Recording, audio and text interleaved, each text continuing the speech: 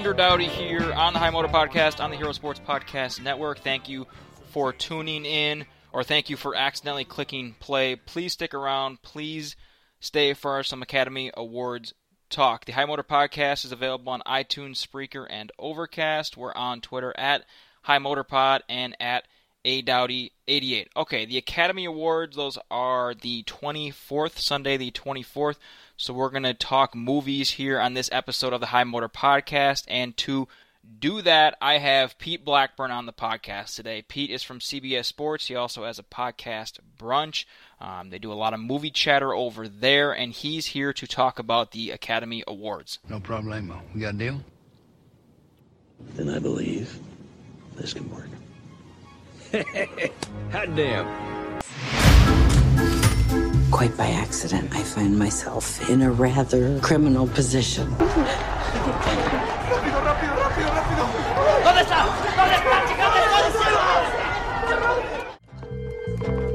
Hello, this is Ron Stallworth calling. Who am I speaking with? This is David Duke. Grand Wizard of the Ku Klux Klan. That David Duke? Tell me that don't smell good. I've never had fried chicken in my life. You people love the fried chicken. You have a very narrow assessment of me, Tony. Yeah, right? I'm good. Pete, pleasure having you on. It's been a while. Good timing. I want to get your take on something here. Well, I want to get your take on a lot of things, Oscar-related, in a minute. But first, something else I want to get your take on. I meant to bring this up the last couple episodes here on High Motor, but I didn't get around to it, and it's been boiling up a little bit. So instead of waiting until you hop off, you seem like a guy that could provide some insight on the placement of toilet paper dispensers in a bathroom. You know, that is where the toilet paper dispenser is affixed to a wall, on the vanity, wherever. And this has been a topic that I've been passionate about for a while, but it's kind of gone overboard the last few years. Been doing a lot of traveling the last few years, took a little break in the fall, and then the missus and I hit the road this winter, get out of this cold hellhole for a while, and it started kind of boiling again. Why are we installing the dispenser behind the toilet? I mean, we can't physically contort our body back around, or why are we putting it on the wall across from you 4 or 5 feet away? You either just have to grab the entire roll from the dispenser and set it on the counter or the floor or hold it, or you're making repeated trips to the dispenser. And Pete, I feel like you're a guy that would get this, right? I feel like you would understand this. Yeah, absolutely. I mean, I feel lucky enough that I haven't encountered enough to kind of think about it all that much, but I for sure have at least encountered that once in my life, and I've been annoyed by it. So the fact that you're sort of upset about it tells me that maybe it's becoming somewhat of a trend, and that's troubling to me. It's always going to be on one side or the other. And you know, as a right-handed person, it's usually on the right, and I'm happy about that. It makes me think that, you know, maybe I'm taking advantage of that, or, you know, not appreciating it as much as I should, because left-handed people, that's got to be sort of annoying too. But as long as it's on either side, I'm cool with that. And I also think that it should always pull down and not up. Completely agree. And I don't even know if it's a right versus left-handed thing, but I did spend some time thinking about it the other day. We had a couple long drives, and I did some thinking, and I think I have the perfect analogy here. To me, it feels like bullpens in some old ballparks. Like, they didn't create a great spot for the bullpen back in the day. Like, I mean, even at Wrigley way back in the day, or like the old Metrodome, then they just shove it down the line. And it's still like that in some parks, but most have created actual spots for bullpens. You know, some parks used to be designed and built, and then the pen kind of gets shoved wherever it fits. So with toilet paper dispensers, I mean, think about it. You're reaching for toilet paper more times than any other repeat bathroom activities. Like, you reach for it multiple or several times per visit, and then you're going to have multiple visits per day. How is this not something that just matters more in a bathroom? How is this not something that's actually part of the design? No, it really isn't. And like, a bathroom is not something that you sort of just like turn another room into, really. You have to have plumbing for a bathroom. Exactly. Like, there has to be planning that goes into a bathroom. So to plan a bathroom and not plan an adequate spot for a toilet paper dispenser is just asinine. Glad we could talk that out. I do feel a little bit better. Let's talk some Oscars now. Oscars coming up here week from Sunday. We're recording this on Tuesday the 12th. That's coming up on Sunday the 24th. Let's do some snubs first. Warning to listeners that some spoilers are probably dropped here. We're not going to run through all the good stuff, but I would imagine some things will get slipped and dropped. So if you're not fully caught up on everything, check back when you are. Let's talk about snubs. I just watched A Simple Favor on Sunday night. Didn't know much about the movie. It seemed different. It was extremely different. And I know on your podcast you said you liked it. Did you like it enough to think that it actually deserves some Oscar love? No, I was curious to see if maybe Blake Lively would get a nod for Best Supporting Actress, because I really liked her in that movie. But I didn't really think that it was going to get any serious Oscar buzz. There are a couple of movies that I was looking for that didn't show up. I'm dead serious about this. My favorite movie of 2018 was Paddington 2. Yeah, I'm aware. I follow you on Twitter, and you just absolutely beat that to death this entire year. Yeah, but it is literally the best movie that I've seen in 2018. That's no joke. It was my favorite movie in 2018, I should say. Maybe not like the best by the Oscar standards. So I wasn't necessarily expecting that to be there. I was hoping really hard that they'd get some sort of nomination anywhere. They didn't, but it's fine.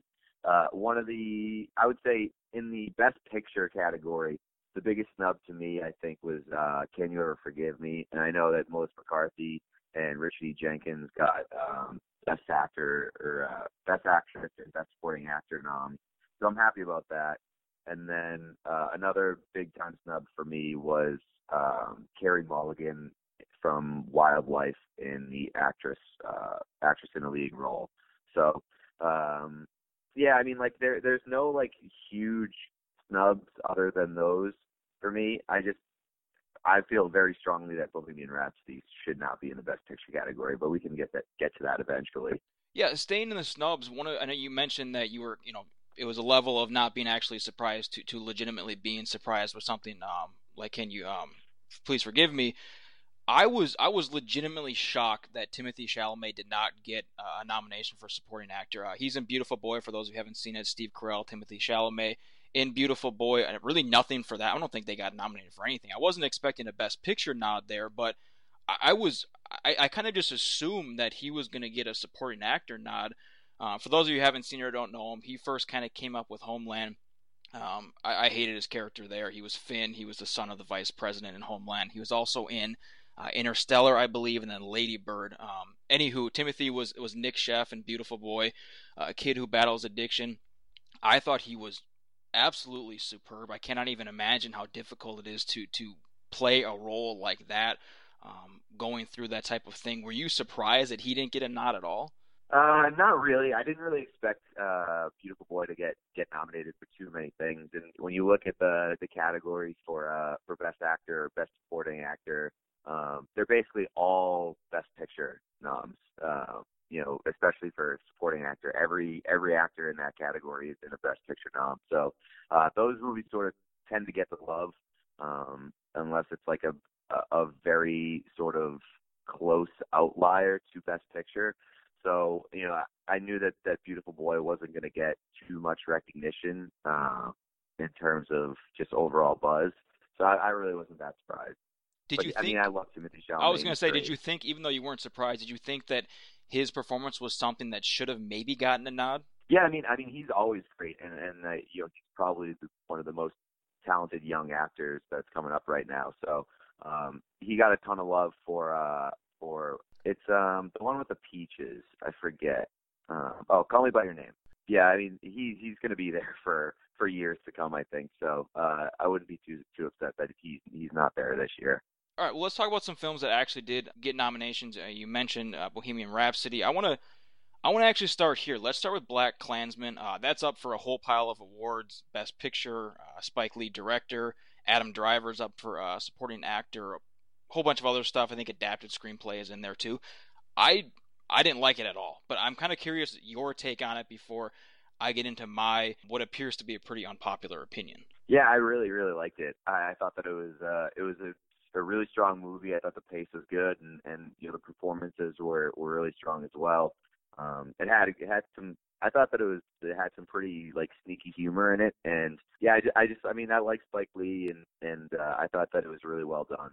I'm interested to see why you didn't like it though. The main piece is that it's billed as this true story, right? I mean, it's billed as the story of the book. I think the book is by the same name from like 4 or 5 years ago, right? I think Ron Stallworth wrote it like in 2014, maybe. Is that right? Yeah, it's something like that. But it's not like the story. Like the story itself is unbelievable, and you see the posters of John David Washington. For those of you who haven't seen it, the main character, son of Denzel, he's in like the KKK hood. The trailer is incredible, but the movie just makes up stuff that completely overtakes the actual story. Like he didn't in the beginning, he didn't actually call the local KKK chapter. Like he mailed them. He didn't reveal his identity to David Duke. There was no like chase scene. There was no dramatic explosion scene. The whole C4 storyline of them stealing the C4 powder, like that didn't exist. His partner Adam Driver, who I mentioned, his wife partner, like he wasn't Jewish.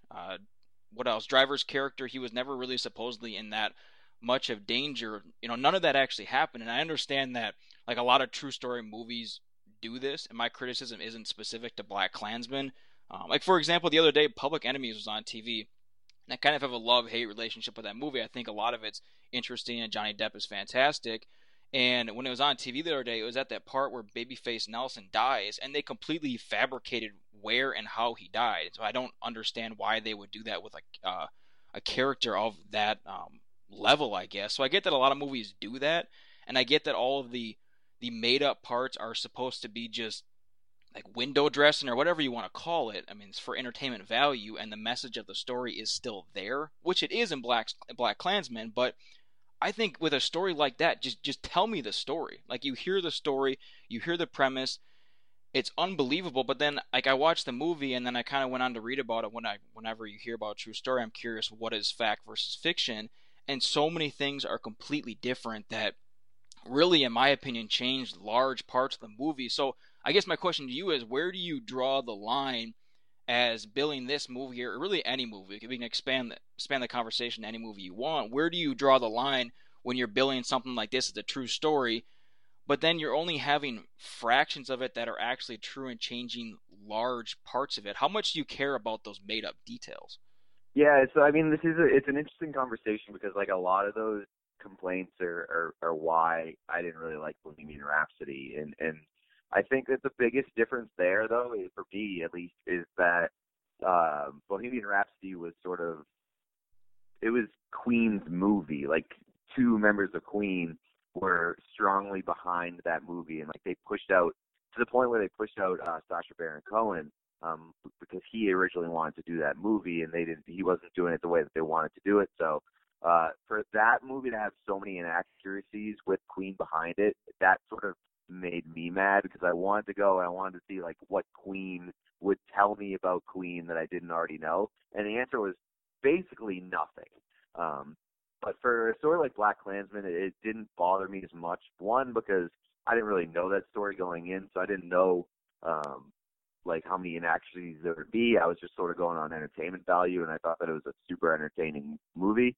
But I think like overall, when that stuff happens, I would prefer to see it as labeled as like, or marketed as inspired by a true story rather than like based on a true story. And I know that I think Blackkklansman uses based on a true story, and I think they use it on like a poster and stuff too. So yeah, I mean, I wouldn't be mad if somebody got upset like that, a lot of this stuff didn't happen. And so like that takes back my feelings on the movie.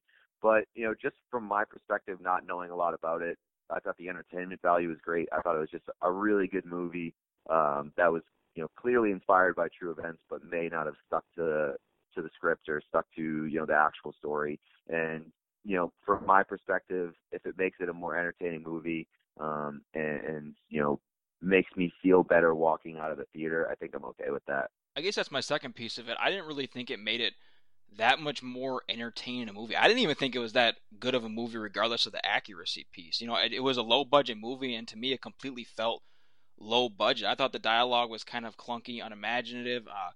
The acting really did nothing for me. I thought Adam Driver was okay, but it didn't do a whole lot for me. And again, like I said, I'm clearly in the minority on both opinions here looking at the reviews. I was extremely disappointed. Do you think that it's deserving of a Best Picture nomination?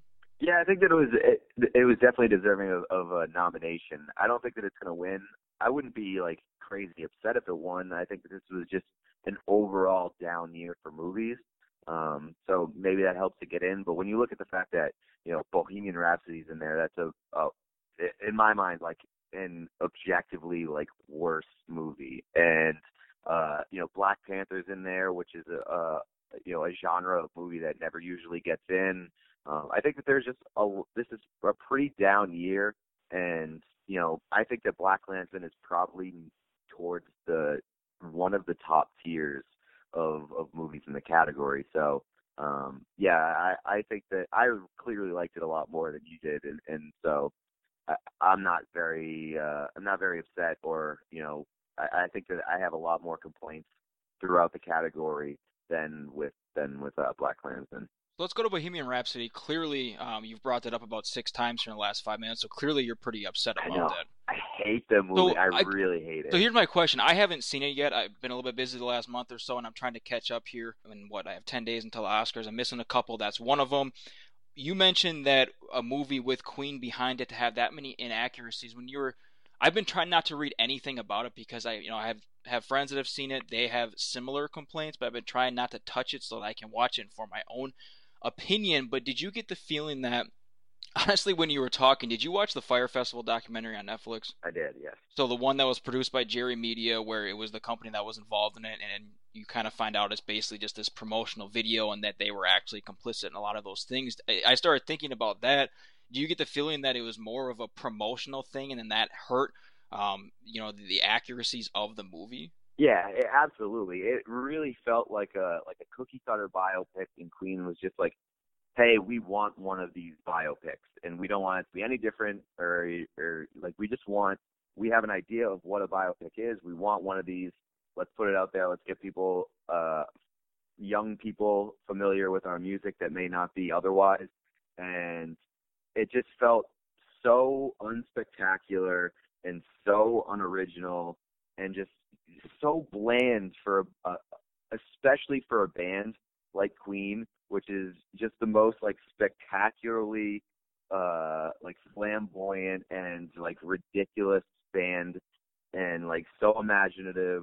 And I just felt like they deserved so much better of a movie than this bland piece of crap. And I'm so like triggered by the fact that it's not only been nominated for Best Picture, but it won Best Picture at the Golden Globes. Like this has just been a nightmare for me. I made a ton of money too. Made an absolute boatload of money. You just did a quick review on your podcast, Brunch, of that, right? We're actually doing quick reviews on all of the Best Picture nominees. Awesome. Yeah. If anybody hasn't listened to Brunch with Pete Blackburn, DJ Bean, check that out. Let's move on. My favorite movie of the year is Green Book. Honestly, it's probably one of my favorite movies I've seen in a while. It already won Best Picture, Comedy, or Musical at the Golden Globes. It won Supporting Actor. Mahershala Ali got that Supporting Actor win at the Golden Globes. I think it also got Best Adapted Screenplay at the Golden Globes. So some pretty significant buzz for Green Book entering the Oscars. A, were you as big of a fan as I am? And B, do you think it has a shot to win Best Picture? I really liked it. I thought that it was carried by extremely strong performances. I thought both of the guys, Mahershala Ali and Viggo Mortensen, were great in it. I thought that there's so much controversy surrounded by it, and I think a lot of it's sort of dumb, I guess. Like I think that a lot of it's coming from people that didn't actually see the movie and just want to get upset about things. And I know that there are problems surrounding it, like they didn't consult Dr. Shirley's family. Right. Peter Farrelly has his issues and with his past and stuff like that. But as just based on merit, I thought this is a really good movie. I don't know if I would put it as one of my favorites to win, but it is a really good movie. I think it's certainly one of the best of the year, and I would definitely recommend it. Like it's a really great movie that's carried by strong performances, like I said, and I think that at least one of those two are going to win for performance. And I'm not sure who it's going to be, but I think that both of them are deserving. Yeah, I mentioned Mahershala Ali already got Supporting Actor Golden Globes. I thought that you mentioned Viggo Mortensen. I thought that he did just a brilliant job with. I mean, that's got to be such a hard role to play. He struck that balance For those of you who haven't seen, he plays Tony Lip, the guy who drives Mahershala Ali on this music tour.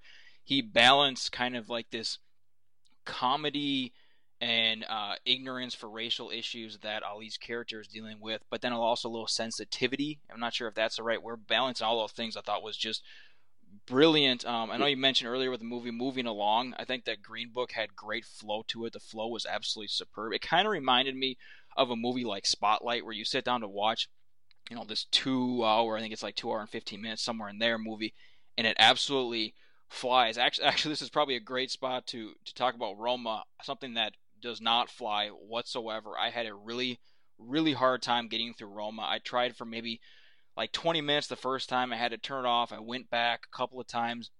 Honestly, really had to just rear back and plug through the entire, it's about 2 hours and 10, 2 hours and 15 minutes. But this seems to be a favorite for Best Picture. I was in the minority on Blackkklansman. I appear to be in the minority on Roma. Where do you stand on it? Do you understand all the love that it's getting? Yeah, I'm sort of in the minority as well. I didn't love it. I think that I understand it from like a technical perspective. Yeah. Like this movie was a technical achievement. If it wins for cinematography or it wins for directing, I totally get that. But just overall, I was sort of bored by the story. I didn't really, I didn't love it. I mean, it's an absolute lock to win Best Foreign Film, because, at least in my mind, because it's the only foreign film that's nominated for Best Picture. So, like process of elimination, that's probably the biggest lock of the Oscars. But yeah, I didn't necessarily get it from just like a story perspective, and I know that people are loving it, so maybe I'm just missing something. But outside of just the technical aspects, I wasn't crazy about it. Yeah, like I said, though, I think the wide lens is just completely brilliant. It shows you you get a really, really good feel for everything around the characters, but I think in doing that, they kind of sacrificed actually, caring about the characters. Yeah, I care about the main character. I don't care about the family at all. I don't care about the kids at all. And I think when you put that wide lens and you show us everything around it, you are sacrificing a little bit of character development and the audience actually giving a shit about the characters themselves. Like I said, the pace is just mind-numbingly slow. And I think one criticism that kind of goes for both Roma and Blackkklansman, in my opinion, they have just this complete disregard for that, the unwritten rule of entering a scene as late as possible and getting out of a scene as quickly as possible. I mean, kind of trim all the fat and just give us the goods. And I understand that rule can be broken and it can work. Like Vince Gilligan, he does a brilliant job of doing that in Breaking Bad and Better Call Saul, but it's so hard to do. I think that both movies just did a miserable job of this, and the scenes are way too long. They'll be sitting in a car for 2 or 3 minutes, nothing is happening. Okay, before you go here, what is your pick for Best Picture, and then which one do you think is actually going to win? It's actually the same for both of them, which is a good feeling. I think the favorite was by far the best movie of the year. I absolutely loved it, and that's probably the biggest shock to me, because I went into that movie expecting to hate it. Like, anytime there's this like Victorian sort of setting, it just sort of makes me like, oh, this is gonna suck, and it's gonna be so high and snobby, and I went into it expecting that. It was not at all. It was so funny. It had like a little bit of everything. It had great drama, unbelievable performances. Like, all three of the women who are leading in that movie are nominated, and as they should be. I mean, it was like the most complete best movie that I've seen in a long time. I came out of the theater just absolutely amped, because that was like one of my favorite movies that I've seen in years. If it does win, what do you think the reaction to that would be? I think that people who have seen the movie will be approving of it. I think that if it wins, a lot of people that haven't seen it are going to be pissed, because they're going to think about it the way that I thought about it heading in. They're just going to be like, oh, this is so snobby, and like, of course this movie wins. Like, it's this Victorian movie, this setting, and like, those movies always seem to win, because, like, the Oscars are prestige awards, and like, this is, high society. And I will lose my mind, because I will be like, you clearly have not seen the movie. It is very much a comedy, and very much like, it makes fun of the fact that it's in this Victorian setting, but it is not at all that movie. Like, there's a dance scene where like they're crunking and stuff, and it's just the absolutely most ridiculous thing to see that juxtaposition. So it's so funny. I would highly recommend seeing it. And I really do think that that's going to win. When you mentioned you don't think that people will be upset if they've actually seen the movie, I started thinking about The Wife with Glenn Close. Like, if she wins Best Actress, I feel like a lot of people are going to be kind of pissy about that if they haven't seen it, because the movie, the premise doesn't honestly sound that great, but it's a fantastic movie. She's unbelievable in it. So I feel like it would kind of be the same way. I guess before we let you go here, what's your take on Glenn Close and The Wife? Yeah, I watched it after the Golden Globes. Actually took home that win, and she was really, really great. And that movie was not perfect, but it was definitely entertaining. I really liked it a lot. My vote, I think, is the two popular, or at least like the most popular, is Lady Gaga, just because like it's such a like an anomaly that she's there, and it's like it's an achievement for her to be in Best Actress in basically her first major role. So. I think that she's going to be the popular pick, but Glenn Close I think is deserving. And I think that my personal pick would be Melissa McCarthy from Can You Ever Forgive Me, which is also sort of like a weird thing that she's there, because obviously she's mainly known as a comedic actress. But honestly, any three of those would be fine by me. Pete, let's call it there. If you don't listen to Pete's podcast, Brunch, give it a listen. Especially when they're doing those reviews. I mentioned they're doing Bohemian Rhapsody. You're rolling through all the best pictures. Is that what you're doing before the Oscars? Yes, yeah, we are. And then we'll probably be doing like predictions and stuff like that as well. So we're planning on a good amount of Oscars content over the next couple of weeks. Pete, hey, greatly appreciate the time. Hope all is well. Glad to talk to you again. Take care. Absolutely. Thank you for having me.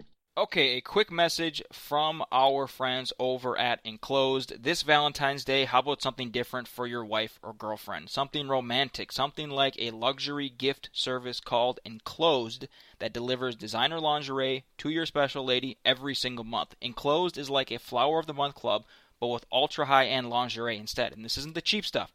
This is the kind of quality that will definitely impress.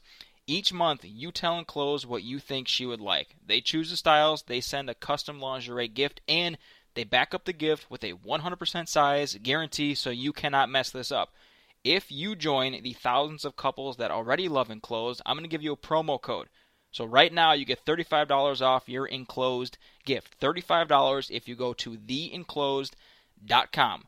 THEENCLOSED.com. Enter the code HOTROUTE at checkout to get $35 off any multi-month gift. That's theenclosed.com for $35 off, the best gift this Valentine's Day.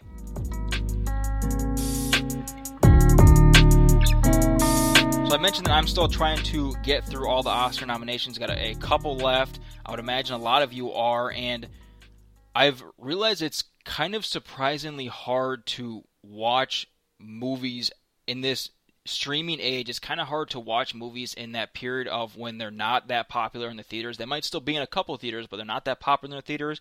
But they haven't really reached all streaming services. If they have, you have to buy them for $20. I'm not spending $20 to buy a movie that I'm going to watch once, maybe twice. I didn't realize that you can watch movies on iTunes.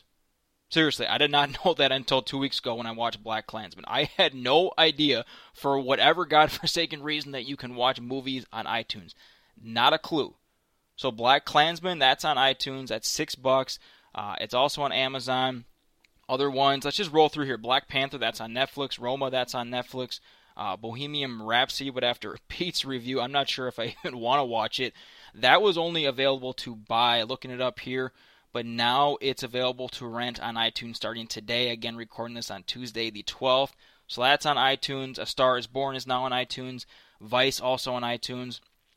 Some other films nominated for roles. Can You Ever Forgive Me also on iTunes. The Favorite, that's also available today, Tuesday. Green Book, you're going to have to wait a week for that. That comes out a week from today, February 12th, Tuesday, February 12th. So when Pete was talking about Paddington, I haven't seen it, not sure if I will, but when he was talking about it, I started looking up a little bit. It's not an animated movie. Paddington himself is animated. So I was curious which animated movies have been nominated for Best Picture at the Academy Awards. It's not a long list. Really small, actually. 3 total animated movies have ever been nominated for Best Picture. Again, Paddington is not. Do not ping me on Twitter. I understand that, but I was still curious. Can you name them? 3 animated movies have ever been nominated for Best Picture at the Academy Awards. Can you name them? Let me give you the years first. First one was 1991. Second was 2009. And then again in 2010. Again, 3 total animated movies been nominated for Best Picture. 1991, 2009, 2010. None of them won. All of them were nominated. None of them won. An animated movie has never won Best Picture at the Academy Awards. What are the 3 movies? 1991, that's Beauty and the Beast. 2009 is Up. And 2010 is Toy Story. So there's some trivia for you today. All right, thanks again to Pete Blackburn joining the show today. Next week, I'm going to have Dan Hawkins on the show. Former Boise State, former Colorado head coach. He's bounced around. He coached that U.S. national team. He actually coached over in Austria. He is back in college football. He's now entering his 3rd season at UC Davis, the head coach there. So I'm going to have him on. I want to chat about his career. Curious about that time at Boise State and at Colorado, leaving there, how tough that was, what he's looking for, why he didn't take other jobs, etc. So I want to ask him a lot about his career, then a little bit about UC Davis, a bunch of good stuff. Hit that subscribe button on iTunes, Spreaker, or whatever service you're using to listen to the High Motor Podcast today. That'll get you the Dan Hawkins episode, and then every single future episode downloaded immediately. I'm going to be back next Tuesday, February 19th, with that Dan Hawkins interview. Please come back to the High Motor Podcast next week. That's Tuesday, February 19th. Thank you for coming to this episode of High Motor. Again, check out the show on Twitter at High Motor Pod. This is the High Motor Podcast on the Hero Sports Podcast Network. I saw a friend today, it had been a while, and we forgot each other's names. But it didn't matter, 'cause deep inside the feeling still remained the same. We talked of knowing one before you've met, and how you feel more than you see, and other worlds that lie in spaces in